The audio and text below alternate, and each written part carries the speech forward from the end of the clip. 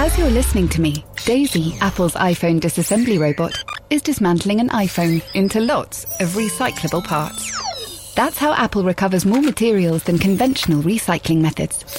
Thanks, Daisy. There's more to iPhone. When you make decisions for your company, you look for the no-brainers. If you have a lot of mailing to do, Stamps.com is the ultimate no-brainer. Use the Stamps.com mobile app to mail everything you need to keep your business running with up to 89% off USPS and UPS. Make the same no-brainer decision as over 1 million other businesses with Stamps.com. Use code PROGRAM for a special offer. That's Stamps.com, code PROGRAM. Nazere, Lawrence Dallaglio-san, Osira Nai, no? What do you mean you've never heard of Lawrence Dallaglio? A lot of people have been saying that actually, in more than one language.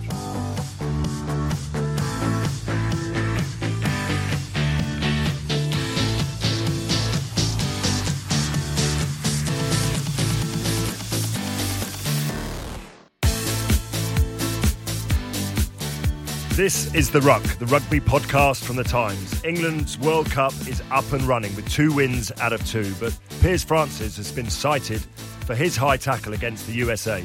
Another massive weekend of matches is coming up, including Wales against the Wallabies and Ireland faced host Japan. And what about the Scots? We get the latest on their stuttering campaign. I'm Lawrence Dallaglio, and helping me digest the first full week of Rugby World Cup is a man who digested his own body weight in Kobe beef. It is, of course, The Times' Owen Slot. Owen, how are you? Have you been whining and dining in the...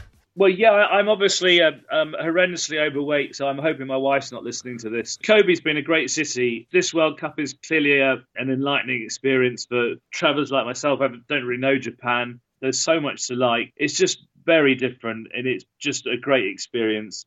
And I need to sharpen up my karaoke skills as well. I mean, just going straight into the nuts and bolts of it. I mean, this World Cup, Owen, is kind of being defined by the safe tackle technique.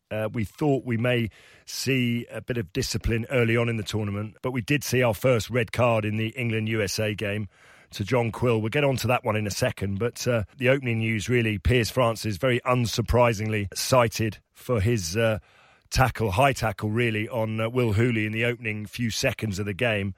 I don't think Eddie Jones or anyone watching that game can have few complaints about that. He didn't go in there with that intent and that malice, perhaps, that we've seen of other tackles, but it was still high all the same. Lawrence, I was just baffled by that tackle. I mean, it was from the kickoff, and as you say, that the narrative to this World Cup has been high tackles, what's legal, what isn't, what are you going to be allowed to get away with? And Piers Francis not heard anything, or you've been in his mindset, your big World Cup game, you're so pumped up for it. Maybe it was a bit red mist, but I'm sure he'd been told that from the kickoff, you're the runner who's going to nail the guy who collects the kick, the kick start. So a lot of things, but just phenomenally stupid by him. And it's a shame for me that this World Cup rumbles on, and we're talking so much about this issue. Maybe it's good for rugby in a way, because maybe it's helping slowly make the points about what's okay and what isn't, but it's a pretty painful argument the way it's being run. Well, I think there's 2 things that stand out for me. One, that the World Rugby directives are clearly not been digested the same way across the rugby world, because, you know, what people think in Australia is very different to what people see and think in maybe Wales or England. I mean, we've had the benefit of having these directives implemented halfway through last season, certainly for European and domestic rugby. And I think there's slowly a behavioural change, which we're starting to see. You know, with Piers Francis' tackle, I think it is slightly different, because I don't think he went out there to recklessly hurt Will Hooley. I just think he got his timing wrong. And there will be accidents in this World Cup, and it won't be the first and it won't be the last, because players will go in full throttle. But unfortunately, if they get their timing wrong, they're going to end up hitting the head. And there'll be a lot of people saying, well, he should be banned for 3 weeks, you know, because the precedent's been set with the Reece Hodge incident. But it's not because Piers Francis is English. I don't see it quite like the Reece Hodge incident, the tackle. I think it probably pick up a 1, maybe a 2-match ban. Because he did try and tackle him. It just, unfortunately, he slid up and hit him around the neck. No, I agree that they are different. There was an attempt to use his arm, so that would count in his favour. You pointed out this in the previous pod, didn't you, that a 3-week ban in a World Cup is really severe. It seems out of kilter with a short competition like this. We'll have to see what he gets. I mean, it's not a very positive thing to say, but he's not really crucial to this England campaign, so they can just about get away with it. We'll move on to the rugby. I mean, England clearly moved through the gears against the USA. 2 awkward games, if you like, against Tonga and the US. 10 points, not too many injury concerns other than players who haven't played really for Eddie Jones, but you'd imagine he'd be quite pleased with the performance because it was definitely a shift in gear from England. He was really chuffed with it last night. He made the analogy to the Tour de France. He said, so we got through the first stage and we're in good shape. We don't need to be in the yellow jersey yet. He then said that England are like Lance Armstrong, and everyone went, oh, please don't use that analogy, Eddie. That just wasn't necessary.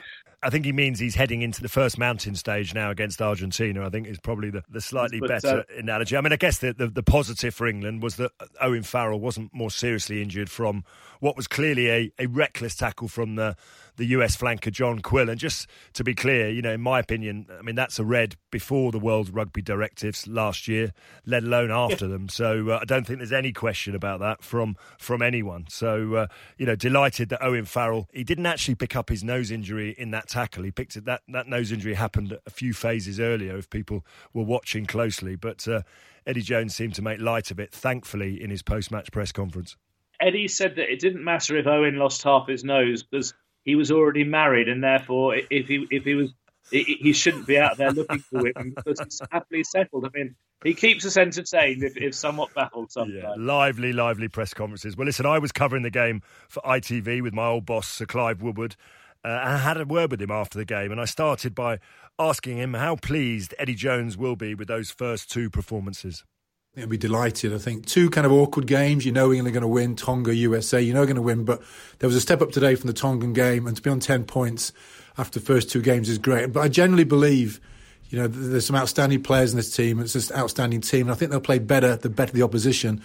So they'll know how tough Argentina is going to be because that is a do or die game for Argentina. They've already lost one game. So for them to come in, they lost to France. For them to come in now knowing they've got to beat England, that's going to be a massive game. And that's all Eddie will need. He doesn't need to wind the team up or motivate the team. The team will step up. And I think England will play a lot better against Argentina. They've just got to keep going game by game and just look no further than Argentina and just get a win against them, then move on to me, what the Porter side will be against France. They're in great position now. And if I was in Eddie's shoes, I'd be absolutely delighted. And some interesting selections, I guess, ahead of that Argentina game. I mean, up front, maybe Mako Vunipola, if he's fully fit, comes in to the reckoning at prop. George Cruz, Itoje in the second row. And I thought the performance of Mark Wilson might warrant a look at 6 as well. But he seems to be settled on that sort of Ford-Farrell axis at 10-12. Yeah, if we start with the forward pack, I think Mako, as we all know, if Mako is 100% fit, ready to go, he's your starting prop. So I probably would start with him, even as a slight question mark, knowing you got Marler on the bench. I have to say Marler is probably the one player I want to sort of mention. Anybody else. He's been fantastic because I think it was one of Eddie's masterstrokes of however he got him out of kind of retirement has actually worked so well for him because of Mako's injury. So you're right, I think Mako will start knowing that even if you take him off after half an hour, I'd rather be bringing Marler on than bringing Mako on with some question marks against him. Mark Wilson, you're right, he was great coming on today, and probably I'd maybe leave that for next week and have him coming on because he made such an impact and start with Underhill. Send that, if he goes with Wilson, no one can argue with that with Underhill coming on. And I think Ford was, the last sort of 2 months, Ford has completely turned around his England career because he was in Eddie's sort of plans. He played very well, but I just thought that they were going to definitely look at sort of Farrell, Slade and Tuolangi. But I think Ford's been outstanding, and I think him and Farrell together, behind a very dominant England forward pack, whoever starts is going to be the key to England, going from game to game and hopefully coming out at the end with a trophy. We saw a red card for John Quill. Probably not the first red card we should have seen in this tournament, and I suspect we may see a sighting for Piers Francis as well. Yeah, there's been a lot of chat about it. I guess I think I'm in total agreement with you on all your points. The only thing I've disagreed with is the Hodge three matches. I think that was maybe a yellow card, possibly red, but I don't think it was 3-match ban. The 2 Samoan tackles were X-rated. They were definitely red cards. The one today by Quill, the American, was red card. And you just wonder what players are thinking and coaches are thinking because they're out the whole tournament now. They won't survive the tournament, so their World Cup's over in an instant. So it's a bit crazy. And, with the exception of Piers Francis, who, will get cited today and probably get a ban or at least a game ban, England have been pretty clean so far, but they've got to do that because there's no doubt the referees are looking for it. If referees want to carry on in a tournament, they can't bottle any decisions. So it's so important as you come to the knockout stages. And really, England are in knockout stage now to me. They've got to beat Argentina. They've got to beat France. So we just can't afford to have any player being off the field or being suspended for any of the matches. And finally, the two big games at the weekend, Ireland, Japan. Joe Schmidt's named a really strong side. And obviously the other game on Sunday, Wales, Australia. Bet you're looking forward to those two in particular.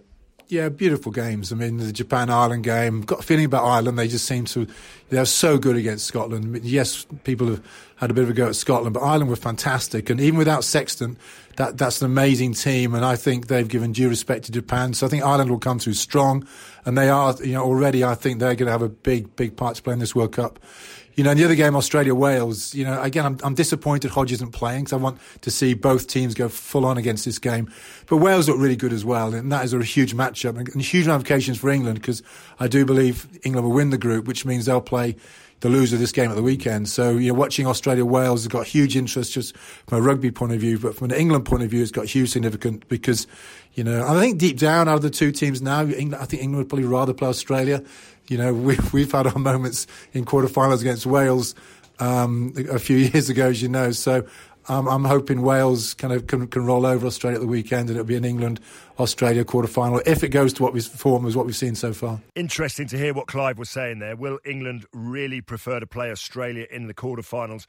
Owen, just firstly, the Ford-Farrell axis. There's no doubt that George Ford has gone from being Owen Farrell's immediate sort of replacement off the bench to now being the kind of linchpin. He really did pull the strings, albeit against a inferior opponent yesterday in the US, but he seems to have cemented his place with Farrell. Would you agree with that?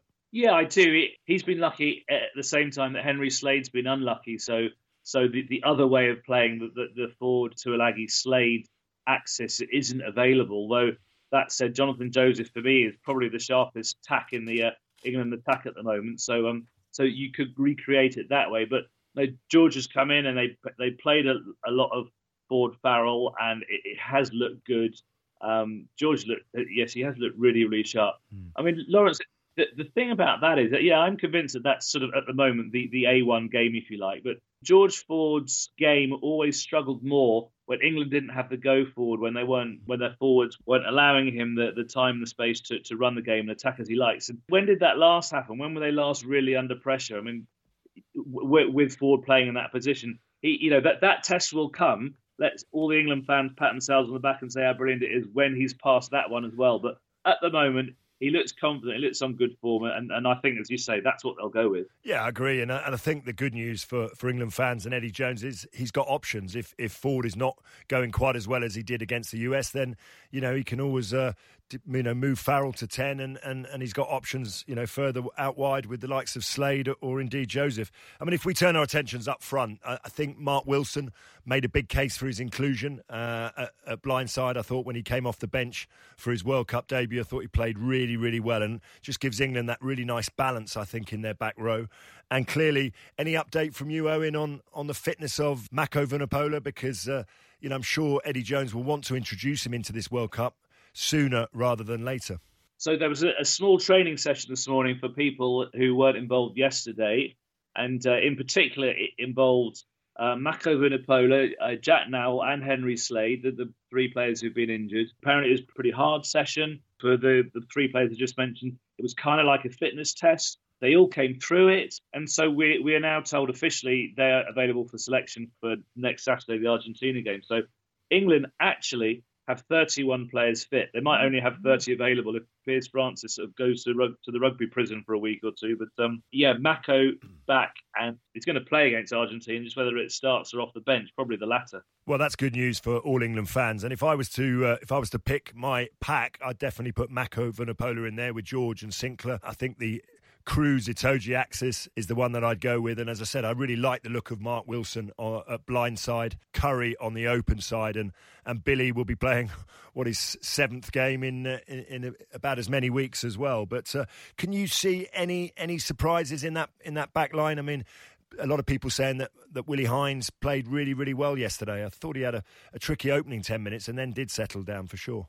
If this was a year away from the World Cup, then you could imagine Hines making a case for selection ahead of Ben Youngs, but I would find that really surprising if Ben Youngs all 90 plus caps or whatever, if he didn't keep the shirt.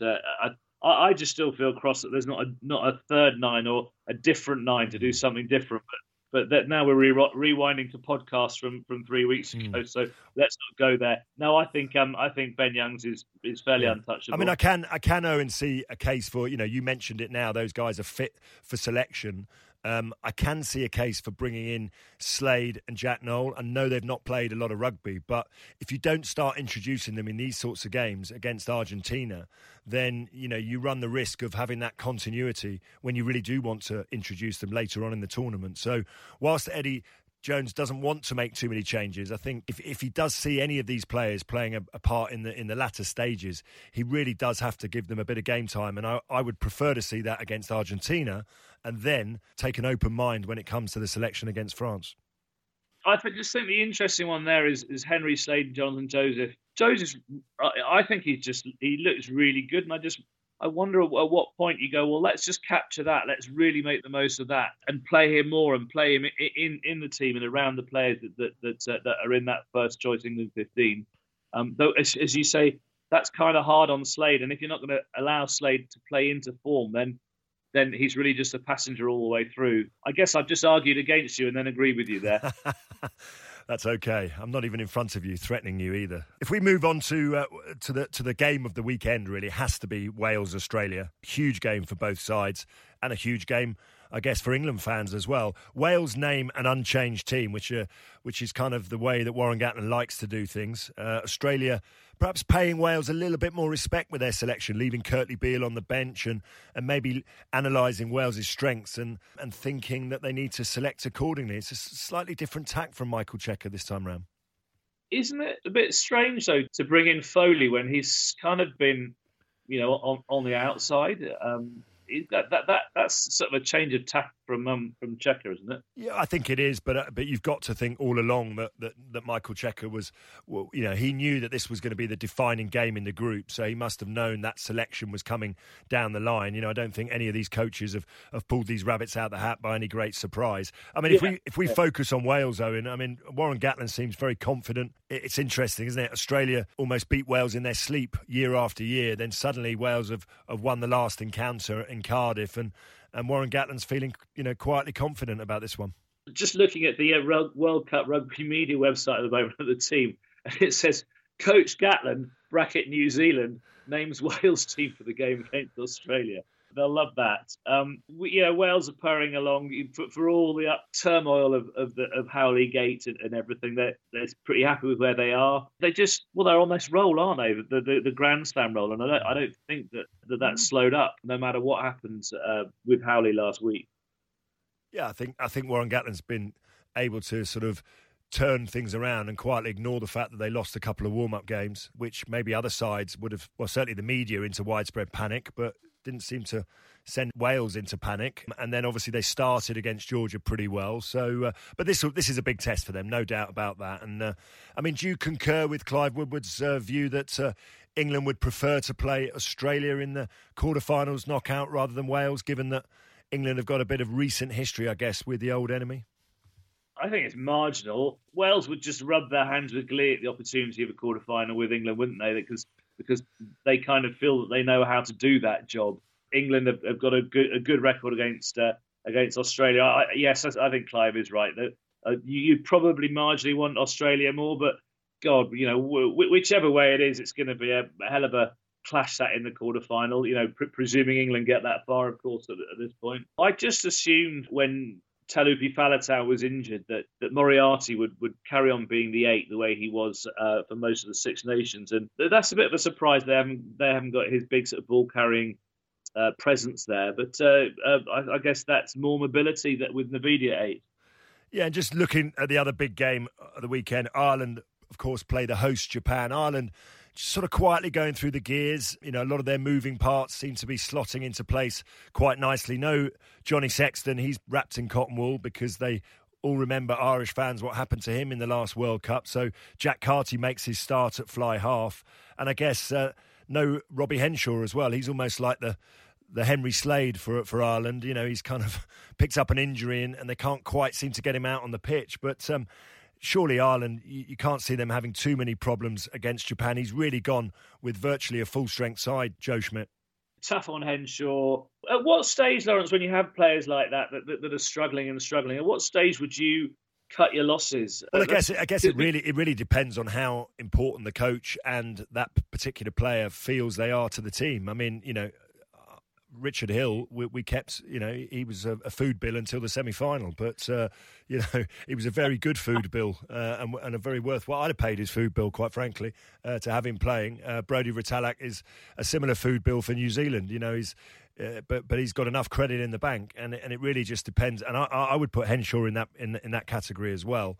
I think his partnership with Ringrose, I mean, albeit they've got Bundy Aki now and Powell as other options, but I still feel Joe Schmidt is very loyal to those players who have, let's be honest, produced world-class performances for him in the past. So I wouldn't rule out Henshaw quite just yet.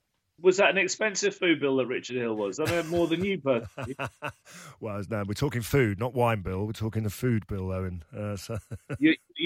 England had to carry Johnny through most of 2007 as well, but that would be a very healthy food bill, wouldn't it? No wine on that and just a few prayer books. Yeah, he's got a bit of credit as well, hasn't he? Can you see Ireland sort of just putting in another powerful display, or can you see Japan, you know, running them quite close?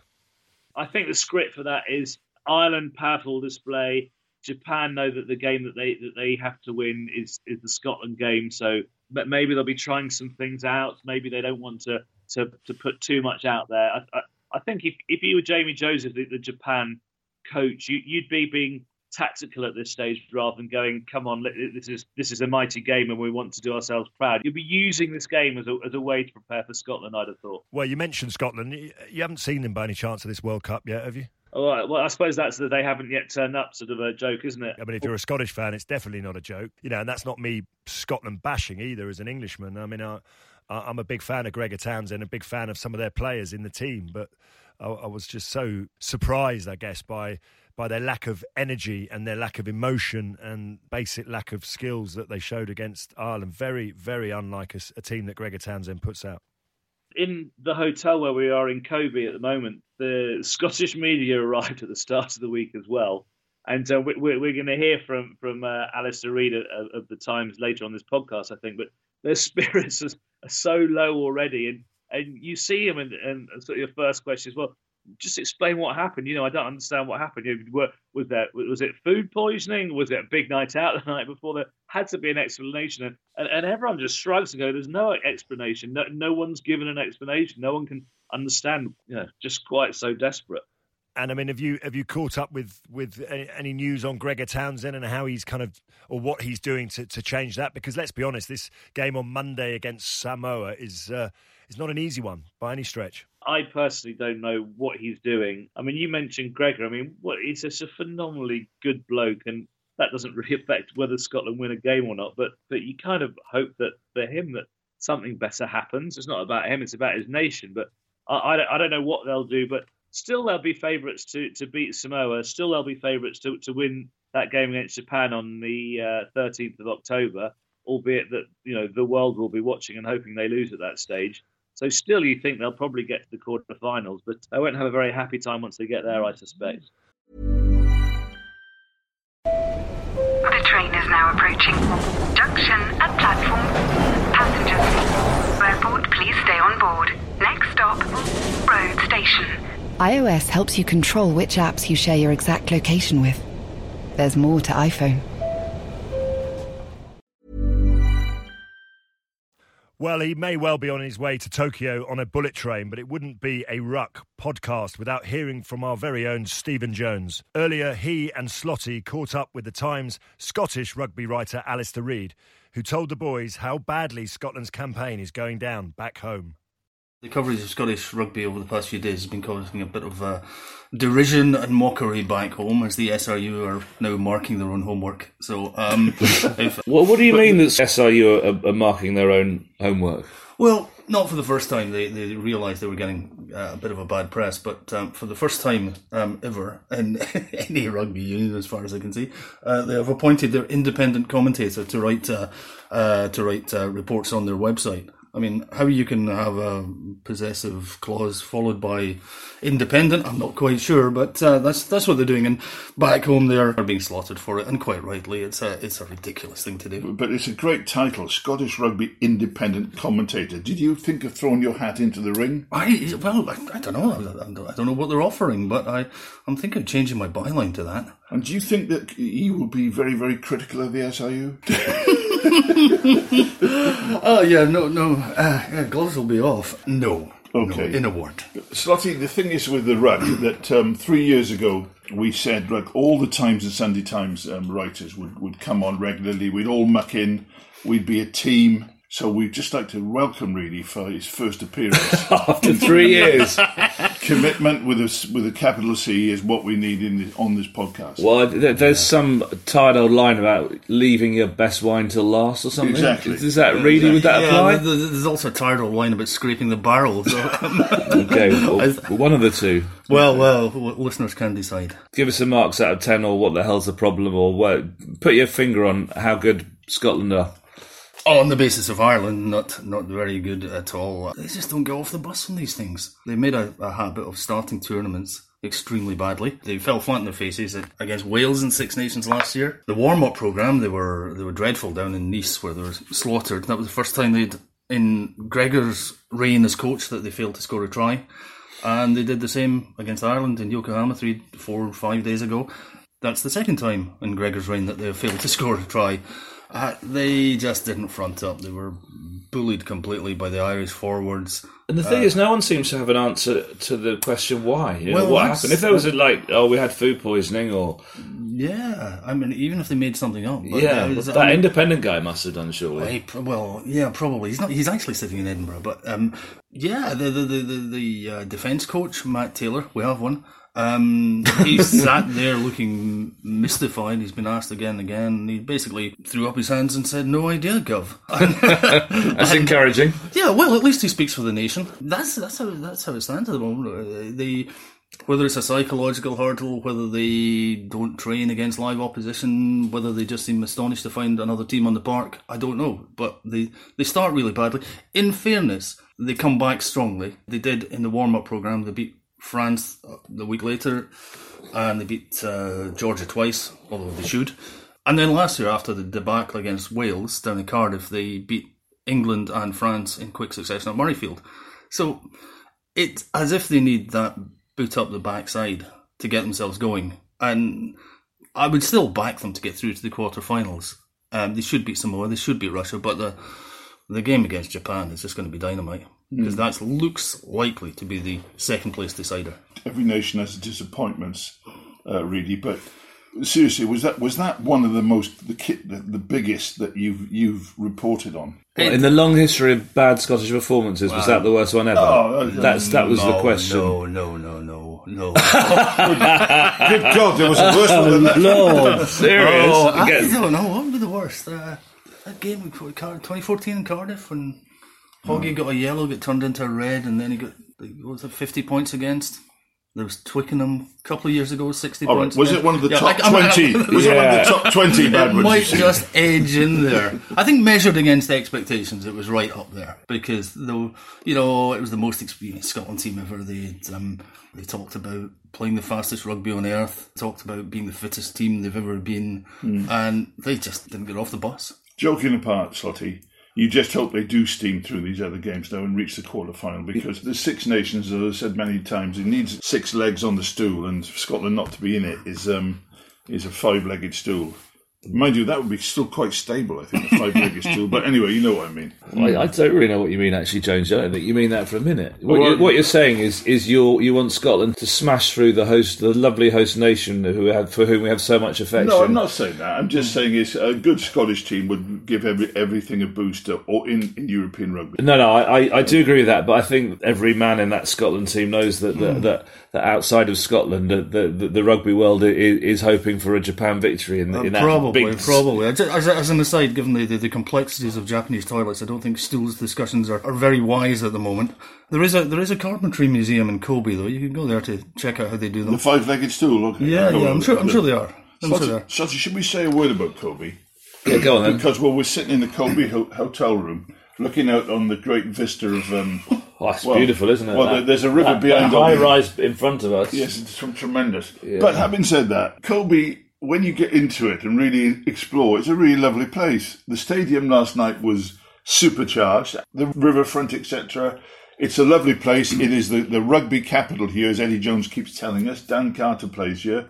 And we've had a lovely stop over here. The stadium last night for the game, that was the best atmosphere that for a game that I've been at. I didn't go to the opening game, which must have been quite special, but it just felt like it was really rocking. It was. I don't know if that was because there was a lot more England fans here than there were in Sapporo. You kind of feel that wave is beginning to build. In previous games, they've had the songs and the music has been mostly Japanese. But I think they've given up on that now because it was the old Euro sing-alongs last night, and I feel that Neil Diamond, his dreadful song, is only days away from appearing in this tournament. What happens when they play that? Are we going home? We're all going home by the first available bus. Just some last few thoughts from Room 917, the nerve centre of World Rugby podcasto. We're sort of going to head off to elsewhere around the country. Where are we all going? Jonesy? I'm going to, after doing a massive interview, which everyone will be following up today, I'm going back to Tokyo and then to Kamagaya for the Island Japan match, which should be absolutely terrific, on the Shinkansen. So really looking forward to it, and... just from me, good luck, all. Have a good show, and also our producer Mike Bovril. Have a good show. Reedy? Yeah, where am I off to? Well, I am actually going to the Carpentry Museum. I'm fascinated by these stools, and after that, I'm going to see. Reedy's gone. I think I'm gone. Yeah. One podcast of it. Yeah, I know. Then I'm off to Osaka. Osaka. Sorry. Yeah, that's right. Sorry. My Japanese is still a bit rusty. Really? Yeah, apparently. Osaka for Argentina v Tonga, and then somehow scrape through the weekend, and on Monday go to watch Scotland, Samoa and Kobe. We'll just wrap up with our favourite Japanese expression. Scotolando amari yoku nai. Oh dear, Scotland are not very good. Owen, unlike Scotland, your Japanese seems to be getting better and better. So I was so excited the other day that when I mastered counting from 1 to 5 in Japanese, I found myself recounting it to a Japanese granny that I was in conversation with. Do you not buy more than 5 drinks at the bar then? Is that the way you worked it out? I can go to Go Bieri Kudasai. That's as far as I can get. Talking quite candidly now, is Jonesy right? Is it better for Scotland to reach the quarterfinals, or would everyone prefer to see someone like... listen, it happened to England in 2015. Would someone prefer to see a team like Japan or even Samoa get there? I think almost every impartial rugby fan would love to see Japan reach the quarterfinals of their own World Cup. They'd love to see that upset. It'd be just magnificent for this competition if they could pull off that upset and reach the quarterfinals. They've never been there before. It's a bit hard on Scotland that they have to play that role of being in the way, being the fall guy, if you like. But I think unless you're Scottish, everyone in the rugby world will be hoping that Japan get through in their stead. Let's just talk more generally around the atmosphere in the grounds. You guys are down there on the ground. The matches they look like they're selling out. The atmosphere looks great. The drums just before the teams come out. I'm sort of waiting for a couple of sumo wrestlers to be placed, strategically either side of the World Cup. But it does feel like the atmosphere is really there, and we've seen some wonderful, wonderful spectacles. I'd like to just ask you a quick question about that incredible match in Komayashi, Fiji against Uruguay. That for me almost produced the moment of the World Cup. Certainly the post-match interview with the Uruguayan captain was wonderful. Yeah, it was heaven, wasn't it? The atmosphere has been great. I think everyone here is enjoying it. In terms of matches, I felt Sapporo felt slightly quiet. Kobe last night for England was a riot. It was more England fans have turned up, and I'm sure there'll be many more for the next 2 games, Argentina and France. Really noisy. If I have one thing, Lawrence, I feel that Japan and the Japanese host they're so respectful that I don't think they've put imprinted enough of their own culture onto this World Cup as they could have done. You joke, we we'd like a couple of sumo wrestlers sort of leading the teams out. Well, I don't think that's a joke. I think it'd be hilarious. I'd like a bit more of the Japanese music and Japanese culture around it all. They seem to be doing it in a very sort of polite, behind-the-scenes kind of way. I mean, I noticed in the opening game, the Japanese team presented the Russian captain with a samurai sword. They decided that I'm not sure if it was the captain, but they voted on their best Russian player that they played against that day. And in the changing room, they presented him with a samurai sword. And I just think that's a wonderful, wonderful sort of touch, really, and something that they're clearly probably going to do against every team that they play against. We should make more of that because it's a really special thing. Completely agree. Maybe you can bring that with you when you arrive. Well, as you touch on that, I cannot wait to seriously get out to Japan. I'm not too confident with the Japanese language myself just yet, but luckily I've got Jonesy and Slotty here to help me.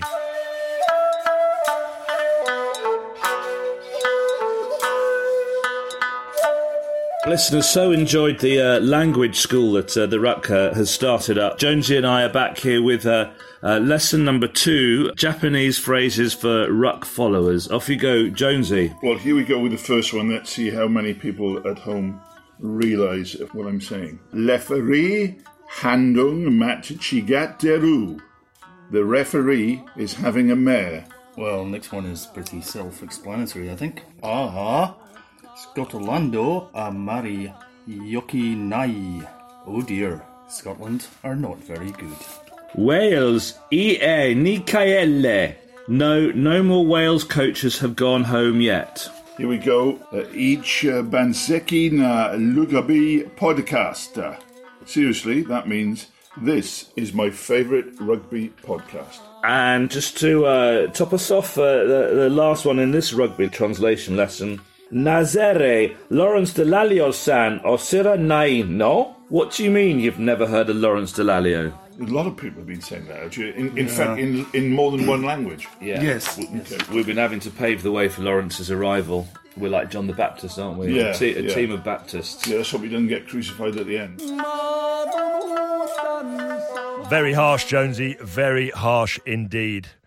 And Owen, Italy, would be wrong of me not to mention them. Conor O'Shea has got 2 wins that he wanted. They still look like they're a little bit porous defensively, even though they didn't concede that many points. I mean, can you make any case for them? I guess their World Cup is kind of done, really, in the sense that they've qualified for 2023 with that win. They'll believe that they can beat South Africa, and then they play New Zealand. And I suppose, given what happened in the last tournament, we mustn't write them off. But can you honestly see that causing an upset? No, I mean, someone mentioned that's the first time Connor's Italy have won 2 games in a row since he took over. I don't know if that's true, but not very complimentary. Hey, it would be splendid if they rose up, and it's about bloody time that they did, to be honest with you, but I can't see that. So something amazing's got to happen, and South Africa and New Zealand are simply too good for them. Okay, if I was to put you on the spot and ask you the big game of the weekend, and I mean no disrespect to Ireland or our host Japan, but Wales-Australia, who wins that game? I think Wales just do that. I think Wales win that. They back their defence, and that's what kept them on a high, got them to number 1 for in the world for half an hour sometime in August, I think it was. I don't think that'll be enough against some other teams with a better attack, but I just think Australia they do have some limitations, and Wales will be good enough for that one. Yeah, I mean, I find it difficult to disagree with you there as much as I really want to. Do see Wales just being too strong. I think their set piece is very strong. Alan Wynne-Jones playing his 130th match. I think they've got a settled side and they look sharp at times, and I think they will play much better than we saw them in the opening game against Georgia. So Wales for me in a pretty close game, and I see Ireland really improving again. And as much as Japan will put in a good effort, I could see Ireland winning by at least 2 clear scores in that one, and really Japan perhaps keeping their powder dry for Scotland, and they think that that's where they can get some value. What about Scotland, Samoa? I mean, can we foretell the demise of Scotland in that one, or would that be too early? You've got to wait till game. Well, no, we can foretell it, but I just see Scotland bouncing back in that performance. I think Scotland, I say we've all been there. I've been there where we've played games where we've not turned up for some inexplicable reason, and I can assure you it doesn't happen twice, because if it happens twice, you don't play international rugby much longer. And I think it's not as far-fetched to say that there are coaches and players playing for their international futures in that game, and that tends to breed a level of desperation that will get the job done, I feel.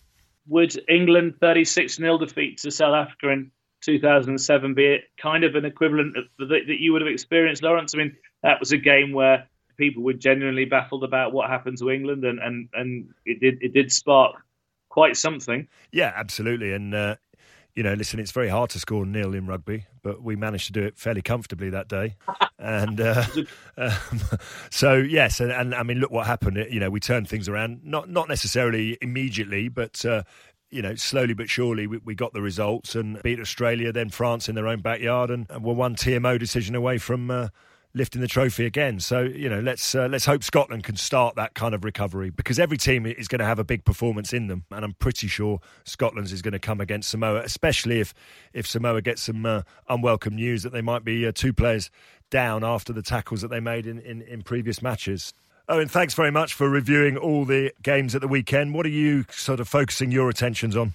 Karaoke Kobe beef. Then tomorrow I'm heading to the Argentina game. I had to have my second look at the Argentinians ahead of the England game next week. Then really looking forward to Sunday, getting on the old bullet train from Kobe up to Tokyo and off to that Wales-Australia game. Well, listen, it sounds like you've got a very action-packed and very fun weekend, so look forward to catching up with you on the other side next week. My thanks to Owen Slott, to Stephen Jones, Alistair Reid, and of course Sir Clive Woodward. The Ruck returns on Monday, when we'll know who's come out on top between Wales and the Wallabies, and if Scotland have survived against Samoa. Never miss an episode. Subscribe now through Acast, iTunes, or your favourite podcast provider.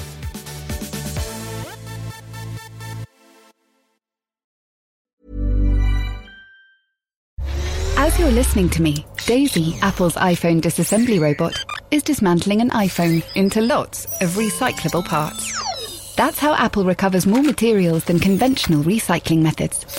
Thanks, Daisy. There's more to iPhone. Planning for your next trip? Elevate your travel style with Quince. Quince has all the jet-setting essentials you'll want for your next getaway, like European linen, premium luggage options, buttery soft Italian leather bags, and so much more. And is all priced at 50 to 80% less than similar brands. Plus, Quince only works with factories that use safe and ethical manufacturing practices. Pack your bags with high-quality essentials you'll be wearing for vacations to come with Quince. Go to quince.com/pack for free shipping and 365-day returns.